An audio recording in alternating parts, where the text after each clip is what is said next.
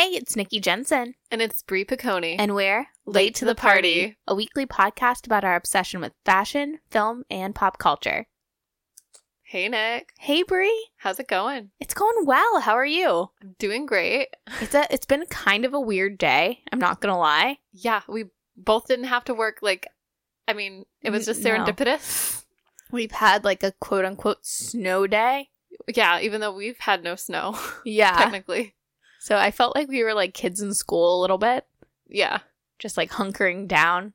It definitely felt that way. Not even stir crazy. So I was like, thank God we have to record a podcast. I know. I was like, I want to, So ready. I'm so ready, yeah. And so the elephant in the room is that we did not have a podcast last week. Yeah, we skipped a week. Yeah. Sort of, kind of. We took a break. It doesn't look like we've done some BTS things, which I just learned is behind the scenes. Behind the scenes. We recorded a movie club, which will come out next week, which I'm really excited about.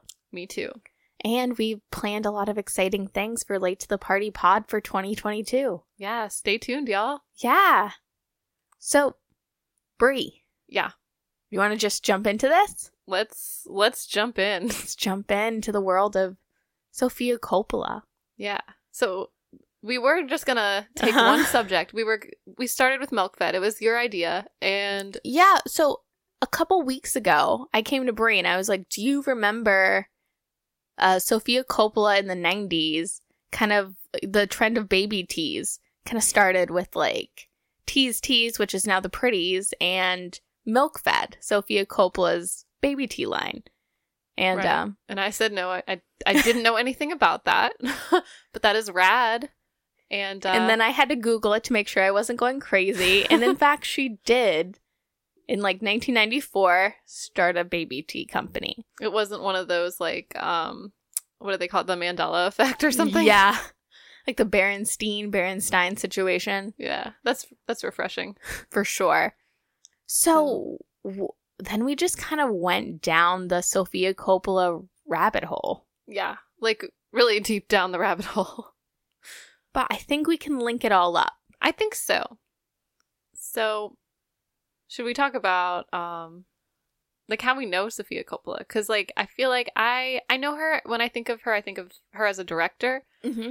Though I was just thinking back, before that, I just knew her as the girl, as Francis Ford Coppola's daughter in The Godfather, who did, I thought it was a good performance. I mean, really? Well, at the time, because I was also 12 when I was watching it. So I was like, oh yeah, she's great.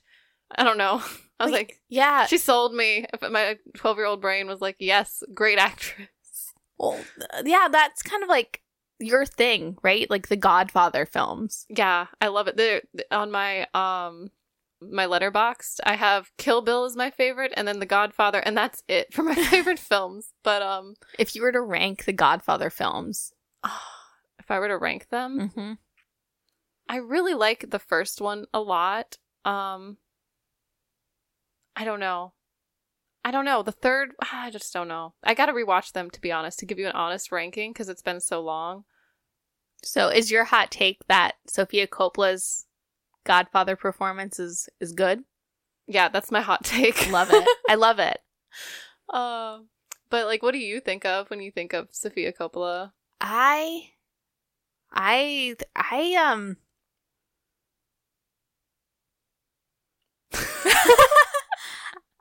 It's kind of hard to put into words.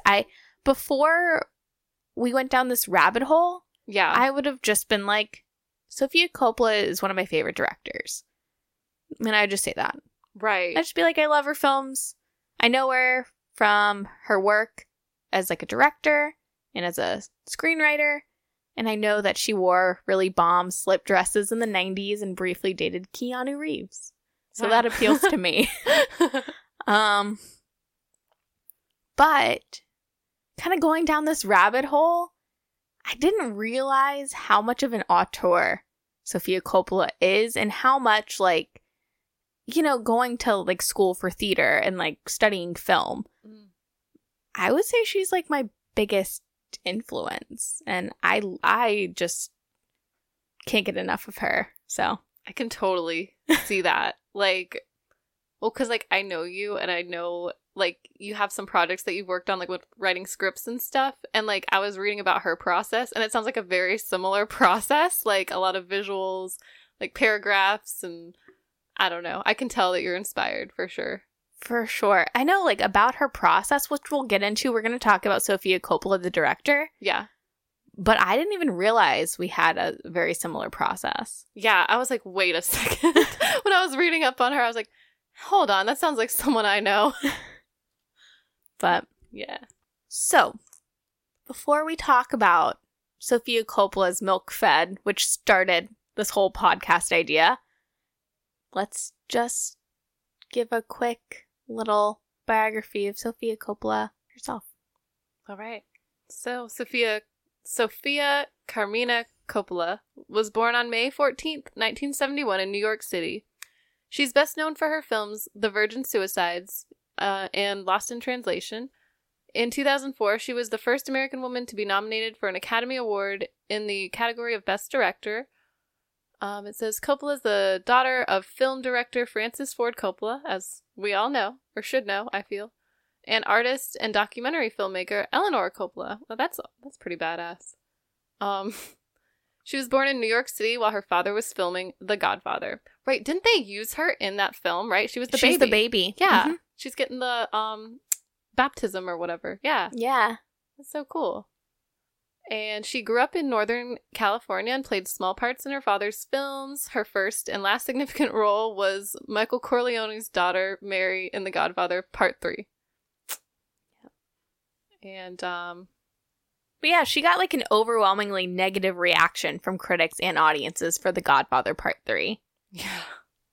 And so that kind of began and ended her acting career. It's so sad. But, you know, instead of that, she briefly studied painting at Cal Arts, and she dabbled in modeling, photography, and fashion design. She even interned for Chanel. That's so cool. So she had a little stint as a Chanel intern. I love that. And in 1994, she co-launched a fashion line called Milk Fed, which we're going to talk about a lot. And in 1990, did I say 1999? In 1994. I think you said 4. Okay, cool. Yeah, I think you said the 4. 90s is such a blur. I know. It's all the same. It's all 99 to me. Same. I just want to go back to 1999. Let's be honest. But in 1999, her feature film debut was The Virgin Suicides. And Sofia Coppola herself wrote the screenplay based on the novel of the same name. And that was the same year that she married director Spike Jonze and later divorced in 2003. Wow. Which, that's so interesting. I guess, well, we will talk about that as well. So, I mean, I don't want to get too far ahead. Sofia Coppola, though, lived such a, like, she's just so cool. For real. Like, to do so many things in your, like, early 20s. So cool. And I think, like, the cherry on top is her relationship with Spike Jonze. Yeah. Which was, like an indie match made in heaven. Yeah. So, I don't know. I love Spike Jonze. Right. She's just so cool. And now she's married to the dude, the lead singer in Phoenix. Who I think sort of looks like Spike Jonze. Yes. Just saying. Like, she's got a type. Totally. But she's badass in her own right and super cool in her own right. I just think that's like the cherry on top is she just like also just chooses, which this will be a theme. Yeah. We're going to talk in this episode. Yeah. But she just keeps a lot of cool people in her life, therefore she's cool. Yeah. I think that's important. I think so too. Having like a good creative circle. But yeah, speaking of cool, Sofia Coppola was like the resident cool girl of the 90s. Yeah. She was the it girl. Like you think of Alexa Chung in like 2009, that would be Sofia Coppola in 1994.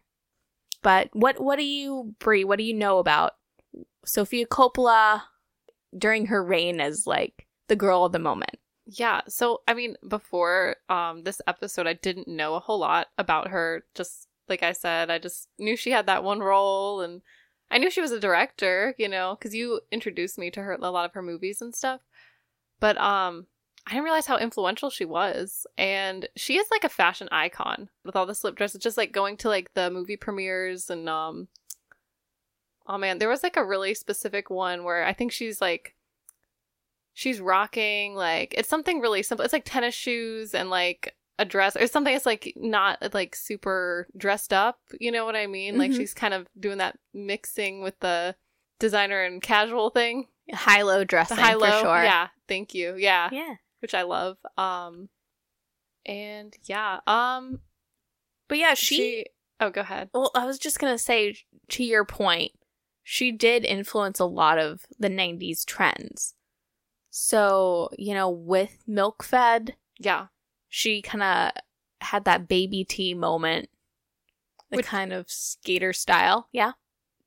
So, is she responsible for popularizing the baby tee, or is that more oh man, I like can't think a of her Kim name. Gordon, Kim Gordon or like Tease. Yeah. I would say it's a combo. So like Kim Gordon of Sonic Youth, she had her line X-Girl. Yeah. And then Tease, of course, and what Tease is now the Pretties. Mm-hmm. So like when you think of like the Rollin' with the Homies, that scene of Brittany Murphy in Clueless, that's a baby tee from her. Or like there's like an iconic little baby tee that's like a spearmint green in Friends. Like Rachel, yeah. Rachel. I know what you're talking about. Nips out, just being iconic. Always. Yeah. I know. I love how, in the 90s, no one wore a bra. I mean, what's the point? I would love to bring that back. Why did it ever go away? I mean, why did bras come back? Burn them, I say. But yeah, I would say that Sofia Coppola did help popularize them for sure. Yeah. Because she was in that world. She was. I mean, she did that fashion show, right? Like on the street, just like an impromptu. They were like guerrilla style. The guerrilla style one. The X-Girl fashion shoot with her and Spike Jonze. Yeah, that was their idea. Mm-hmm. That is so wild. Yeah. I love that energy, though, of just being like, hey, we're just gonna like have a fashion show. Are you down? And didn't they have Marc Jacobs' fashion show going on like across the street or something? And Sofia Coppola was Marc Jacobs' muse. Right. It's so crazy. Like the worlds. I know. I love so much world building. Like last time we had the NMCU, the Nancy Meyers cinematic universe, and now there's like the Sofia Coppola universe.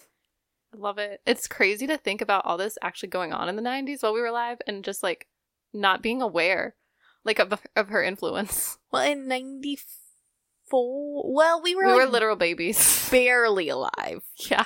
And for some of it, we were not alive. That is true. So, yeah, I feel like I only knew about Sofia Coppola through the Virgin Suicides.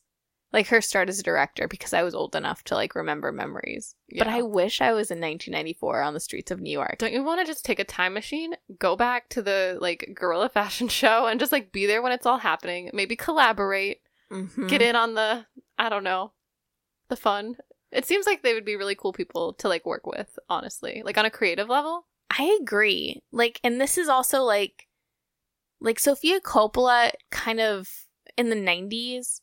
Like, W Magazine names her the girl of the moment for 94. And I feel like it's this, like, upward trajectory as far as her being the it girl. Yeah.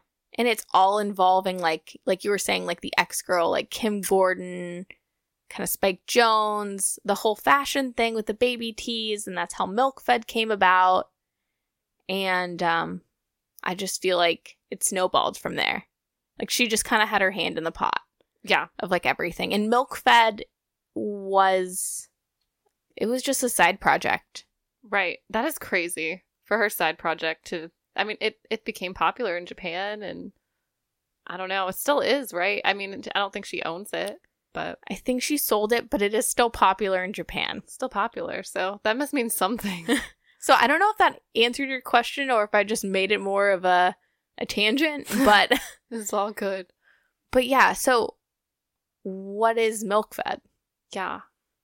So, like you had mentioned, it's like it started as a side project, but she was inspired, right? Sofia Coppola was inspired to create her own fashion line And she was like, I don't know how to sew. I don't know how to do anything. Yeah. But I really love the look of baby tees.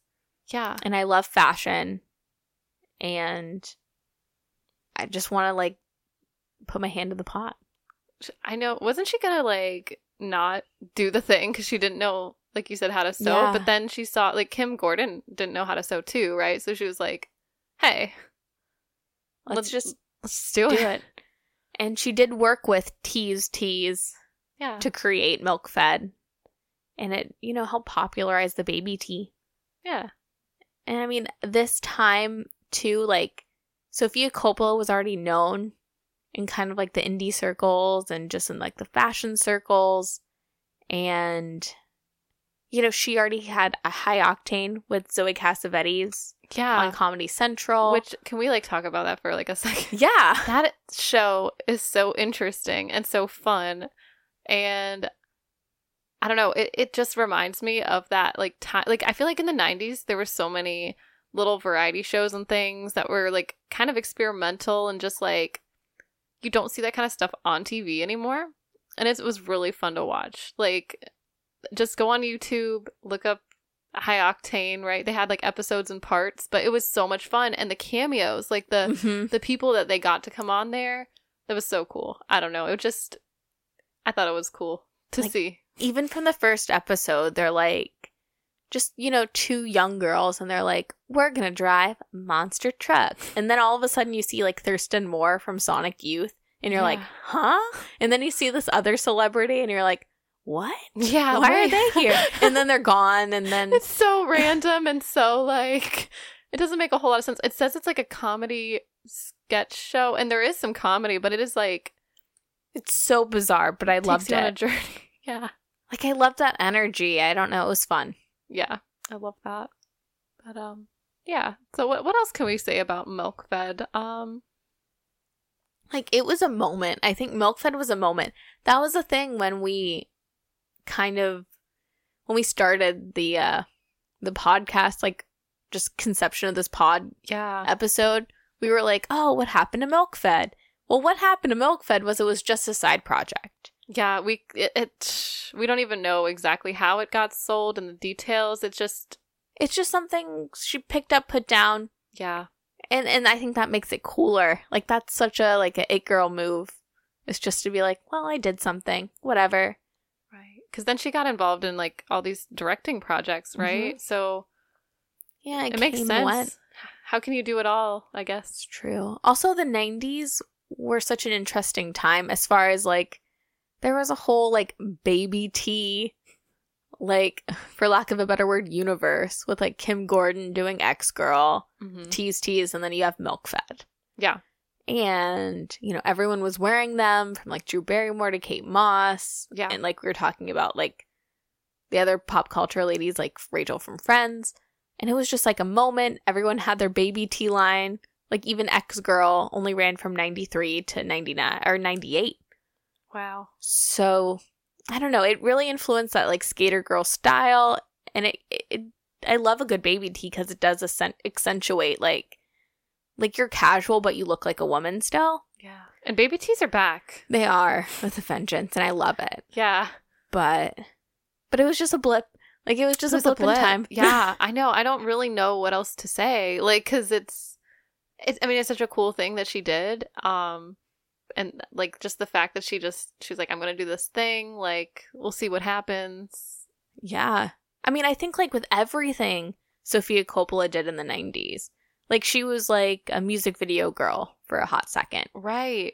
Yeah. I forgot about that. That's right. She did, like, Sonic Youth, Mildred Pierce, that music video, or, like, she was in the Black Crowes video. Yeah.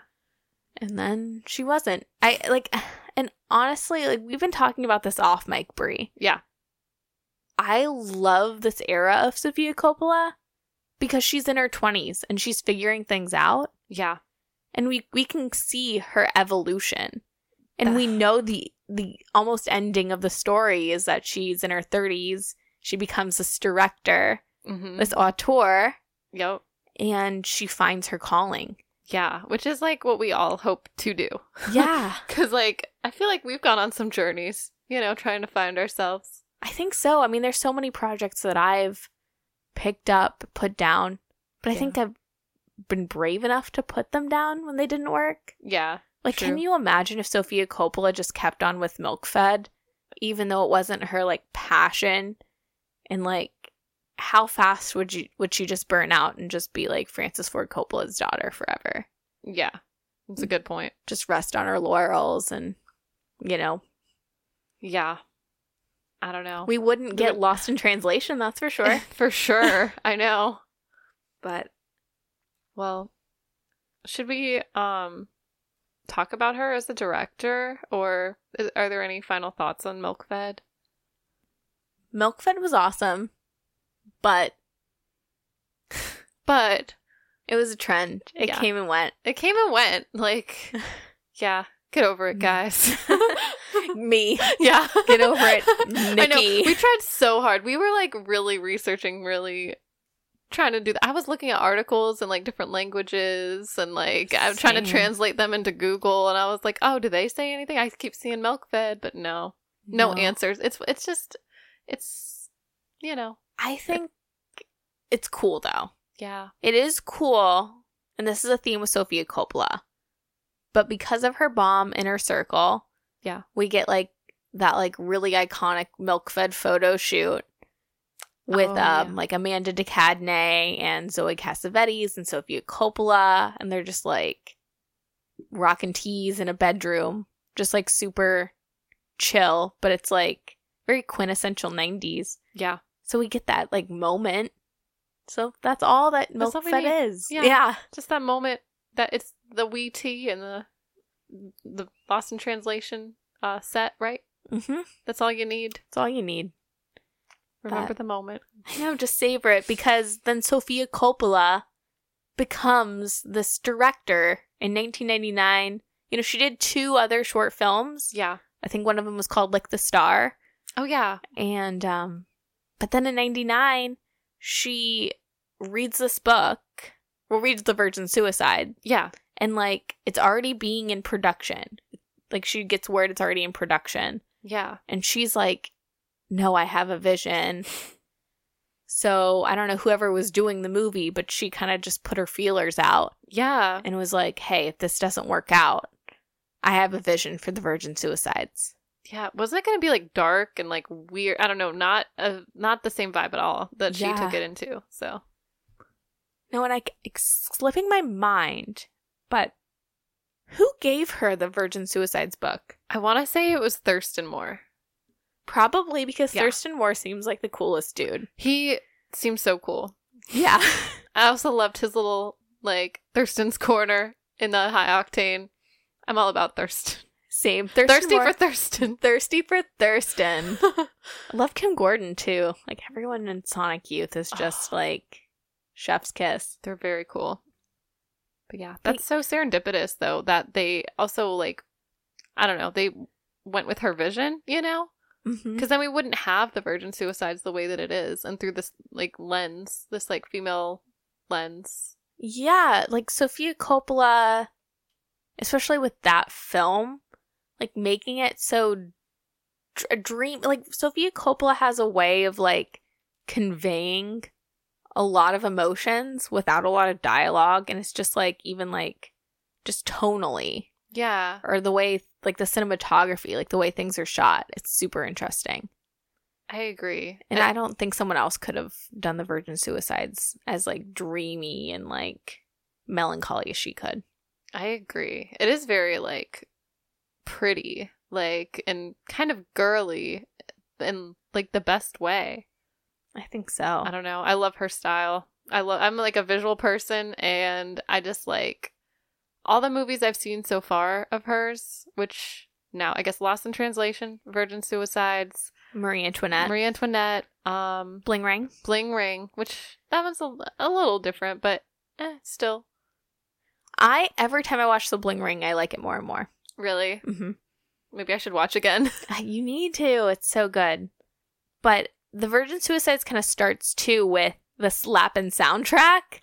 Yes. Which I'm a music person. So, like, Sofia Coppola, when she becomes a director, she kind of gets to marry her fashion. Yeah. that she was into with, like the movie making that like she's grown up with because she's a Coppola. Yeah. And then her love for music. Right. And that's where I like the Virgin Suicides with like the whole soundtrack's air. Mm-hmm. And like Playground Love. It's a bop. That is. And I recently watched Marie Antoinette.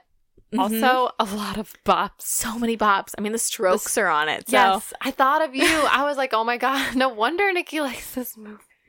I don't know if you've noticed, but I only threw in like a name drop of Amanda DeCadney because she's married to Nick Valenci, who is the guitarist in the Strokes. Yeah. And I'm just like, any moment, I'm just waiting to reference the Strokes. I know. So yes, Brie, the Marie Antoinette soundtrack features the Strokes.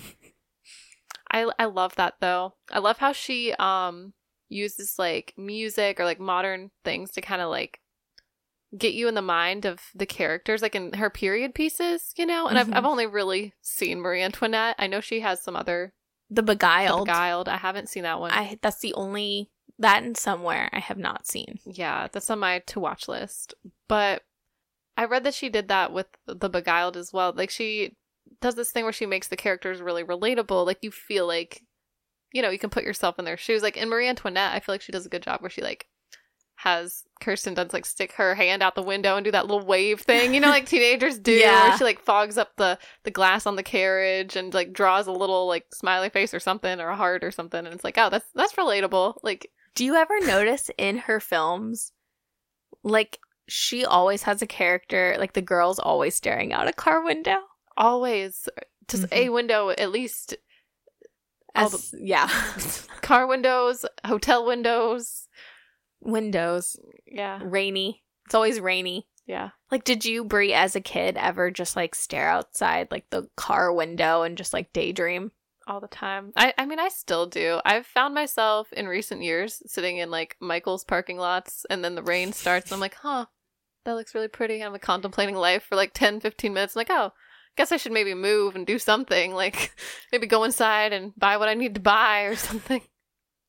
Like her characters are always staring out windows and pondering life, which is so relatable. Isn't it? We've all been there. We have.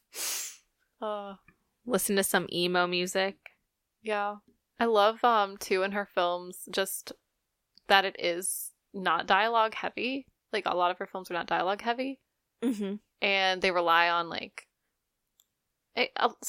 Sometimes it relies on the viewer to kind of use their imagination, which I really like that. Like, some things are left for interpretation, like, things that go unsaid, you kind of fill in the blanks. You know what I mean?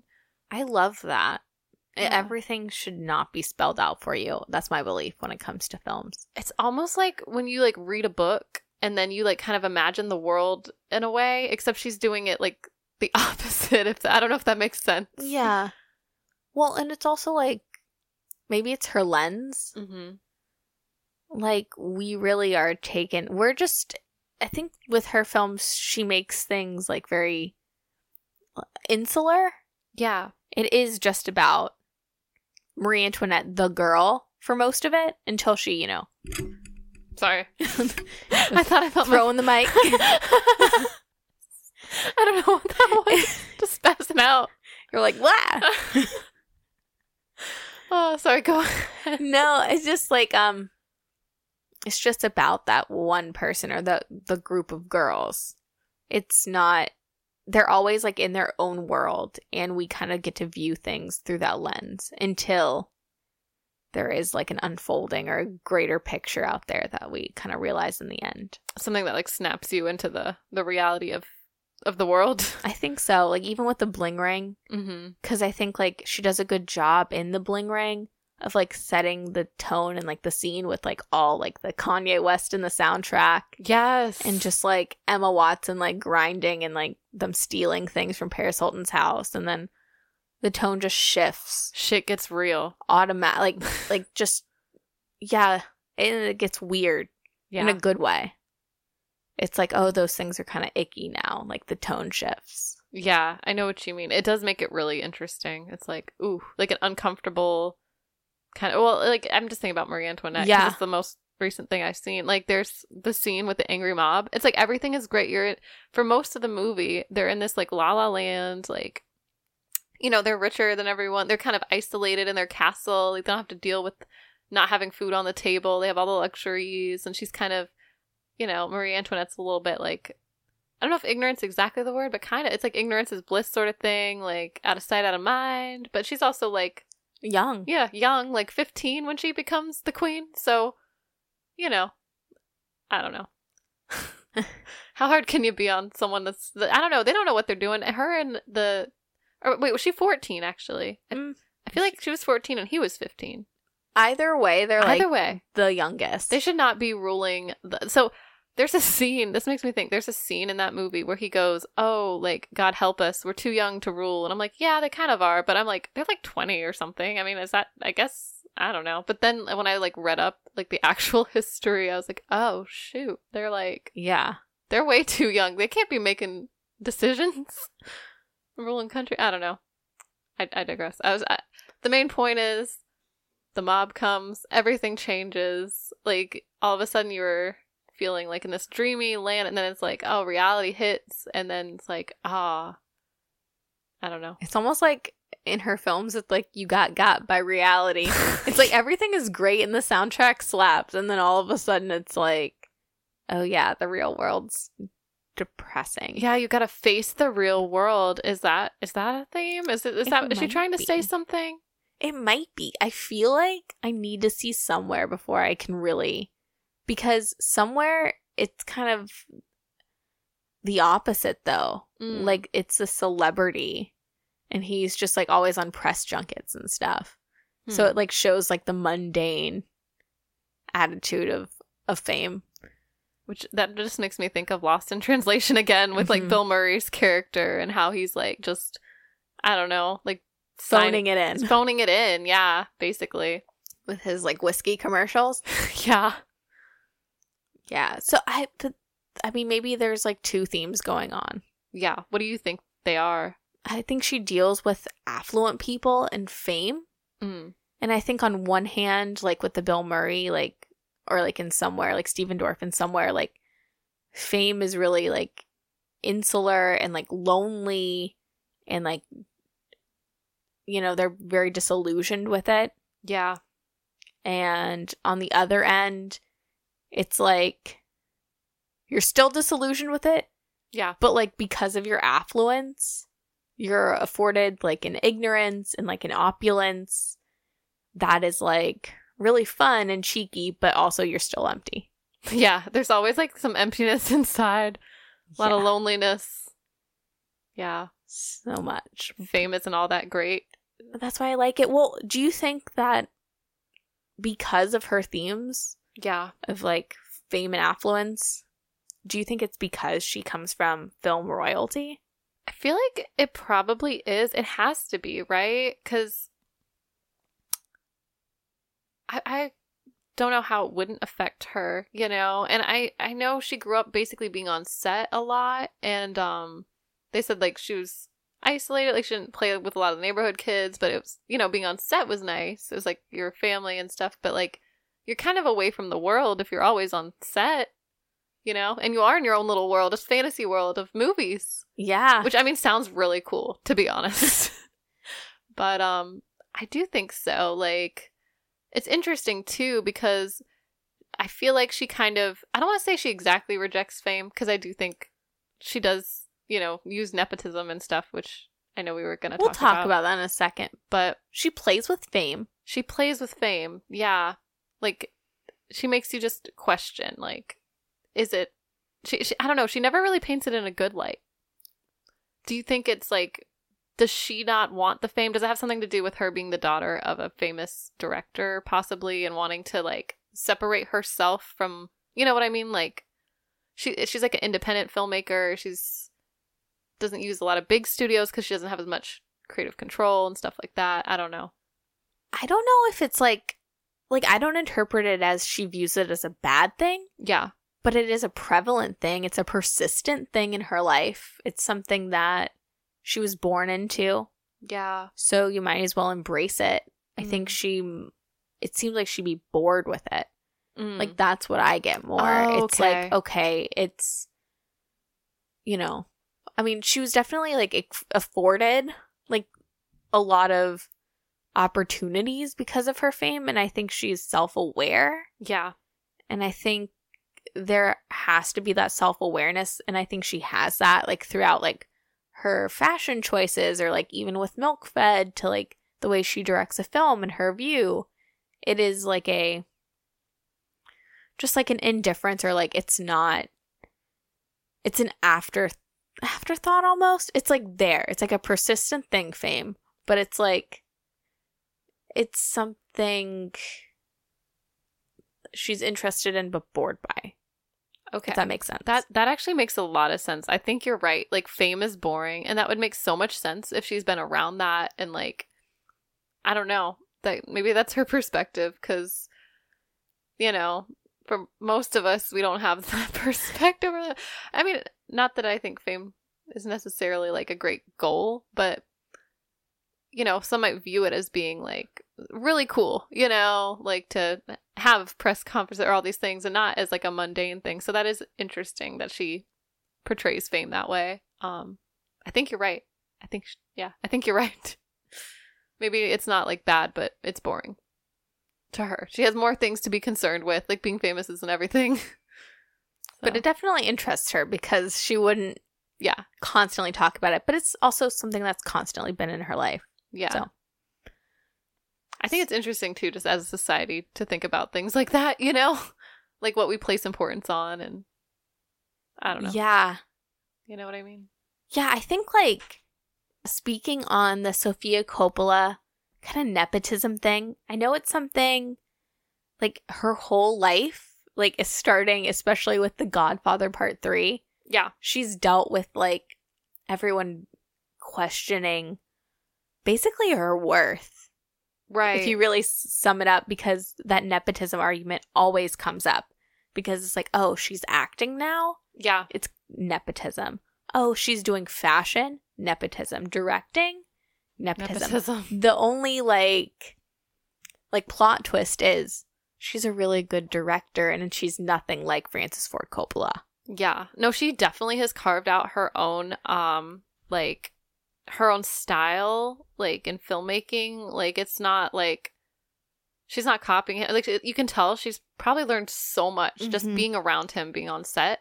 But, like, yeah, no, she's, like, her own person with her own, like, her own projects and her own success. And it's, you know, if you weren't like a really creative person, you know, you wouldn't be able to do all that. Like, I think I agree. If you don't have a vision, you can't direct. Yeah.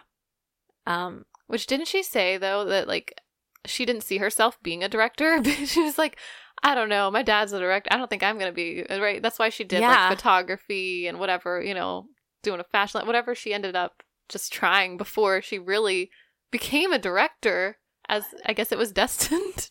I think so. I think that's one of those things where, like, if you want to get, like, a little woo-woo, I think you can't run from fate.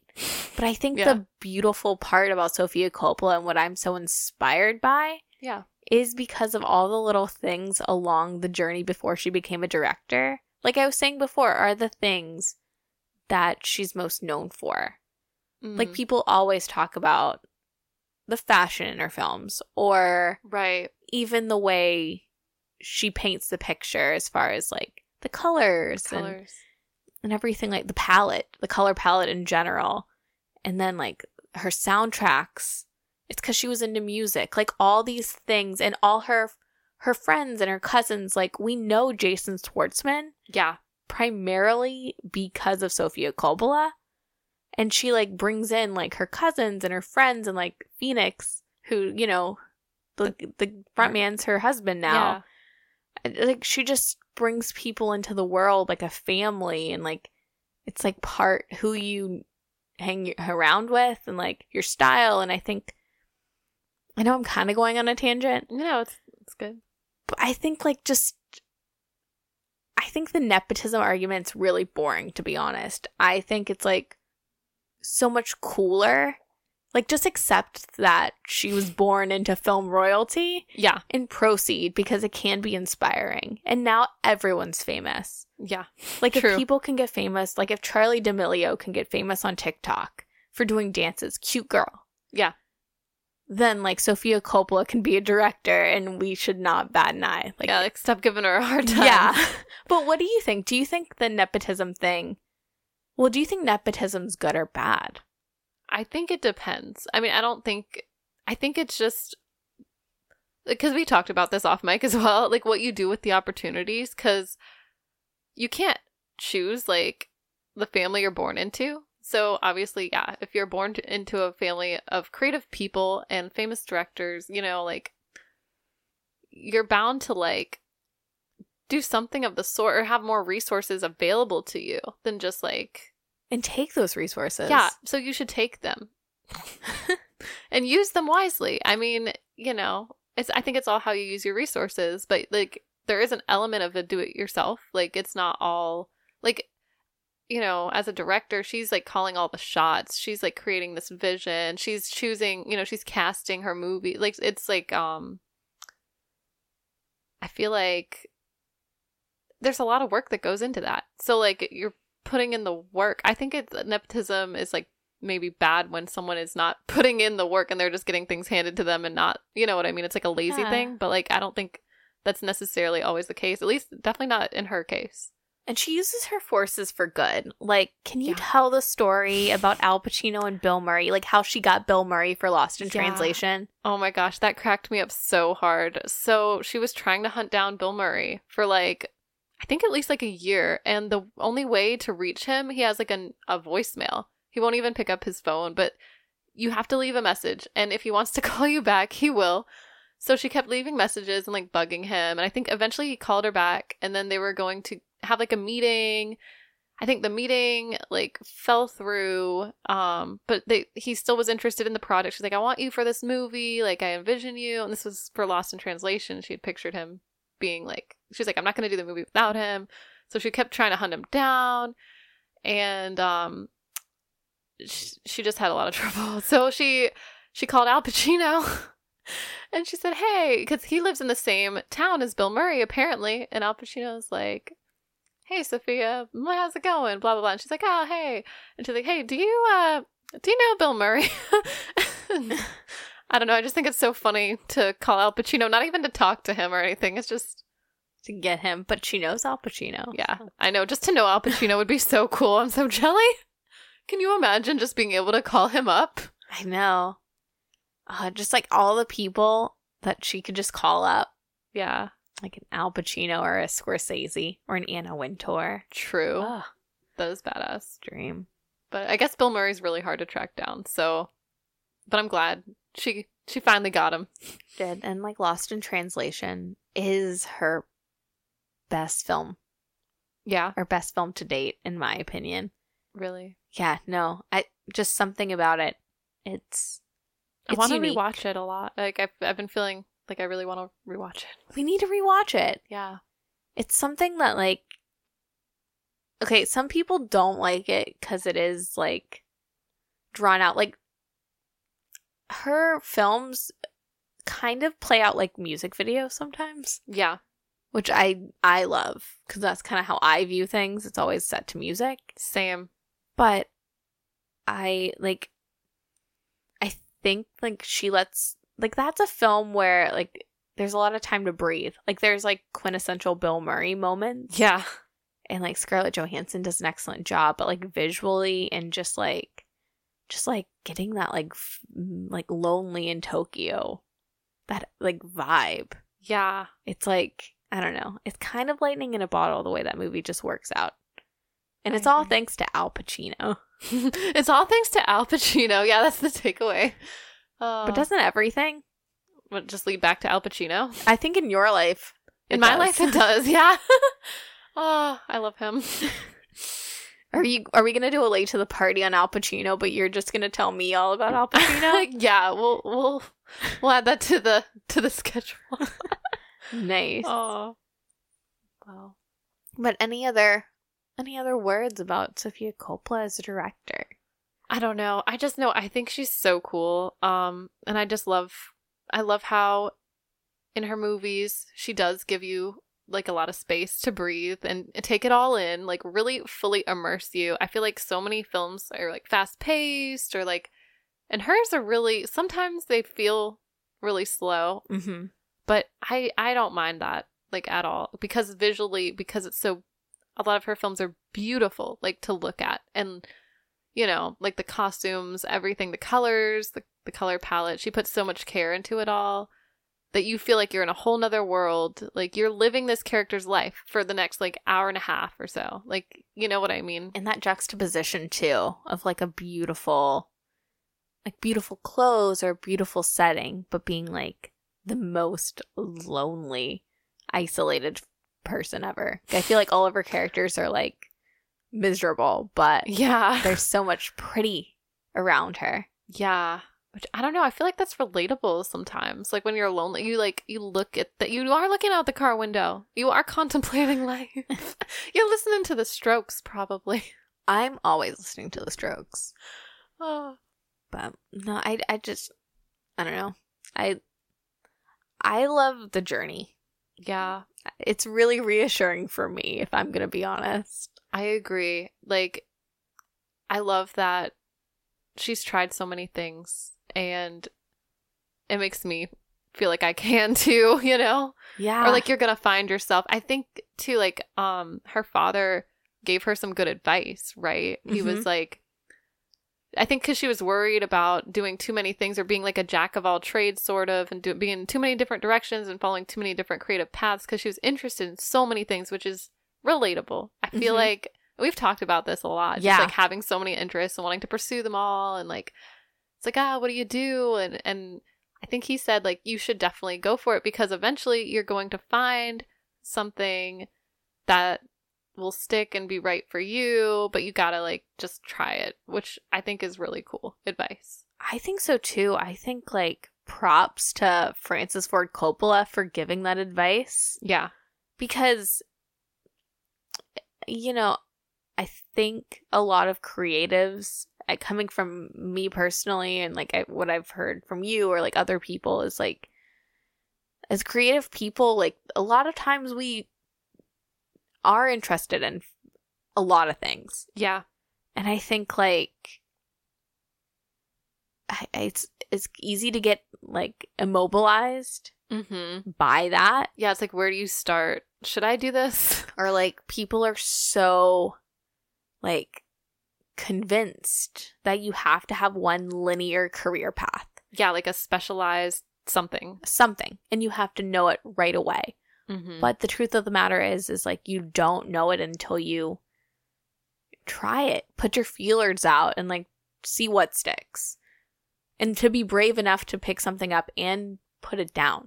And to be brave enough to go into something without like knowing how to do it necessarily, and not waiting for someone to tell you. Like, I don't know. I know that another prop to Francis Ford Coppola, he also gave Sofia some advice about like making a movie. She's like waiting on the okay from a studio or something. He's like, go ahead and just make that movie. Just make it happen. Like, don't wait. Like, don't wait for someone else's permission. Just do it.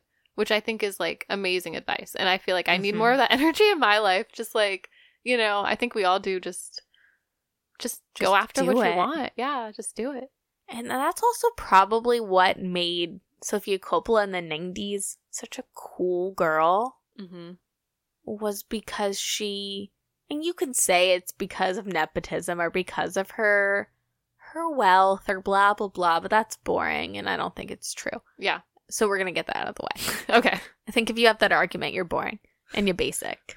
So I think like she was so cool in the 90s because it was this air, like especially doing like the deep dive on her. Yeah. Like she was just wearing what she wanted to wear. She wasn't concerned about the trends. She was like, oh, I like this new trend, this new baby G trend that's going on. Let me do that. Let me do this. Like it's that idea. Yeah. Of like just kind of bouncing from thing to thing until you find your jam. Yeah, I feel like that's not allowed nowadays. Like not really. You know what I mean? I think though when we see it, we admire it. For sure. And I think, like, people, I don't know, I think people tell you, like, what to be a lot, but they really just, like, but then they see the alternative, Mm-hmm. and they're like, oh, that person has some, like, the je ne sais quoi or whatever, why? And it's like, oh, yeah, because they're not held down to your, like, linear path that you've, like, made out for them in your head. Yeah. I don't know. I agree. Yeah. Going down this rabbit hole was really inspiring to me. And I love Sofia Coppola, and I love her even more now. Same. Just, like, finding out about all the different projects that she was involved in and just how she became a director. Like, because I didn't know. I just assumed she was like, I'll be a director. You know, I know her father was. I didn't really know the whole process, but. Yeah. Yeah. No, I don't know. I just think she's so cool. Yeah. And it's something, I thought we were just going to talk about, like, a kitschy, like, 90s brand Yeah. in Sofia Coppola. And then I think we both were like, nah. Like, I know. I feel like I took this a little seriously. I was like, wow. Like, this is, like, inspiration for life. well, and, like, speaking of Sofia Coppola and, like, her directing and everything. Okay, so Oscar season is approaching. Mm-hmm. You know, we're going to get nominations in a couple weeks. Yeah. And it's interesting to point out that, like, it took until 2004 for an American female to win or to be nominated for Best Director. She didn't win. Just to be nominated? Just to be nominated. And Catherine Bigelow in 2009 won. Wow. For Hurt Locker. And I think I do remember a woman won last year. That's wild that we just saw that. Like, because I remember that in 2009. Mm-hmm. I remember being like, oh, that's really cool. But now looking back, I'm like, wait a minute. Why didn't that happen sooner? Like, that's way too long for, like, the first female director to win an Oscar, right? Well, we don't let a lot of females in. Right. Like, if you look up, like, I think it's the Gina Davis Institute or something involving Gina Davis. But there are, like, literal stats you can look up online about how few female directors are out there. Yeah. And that's a whole discussion for a different time. Yeah. But I just think it's interesting to note. Is it that are out there or that are, like, allowed for their work to be, like, seen? I think both. I think both. But I just know a lot of people, like, kind of view Sofia Coppola's work.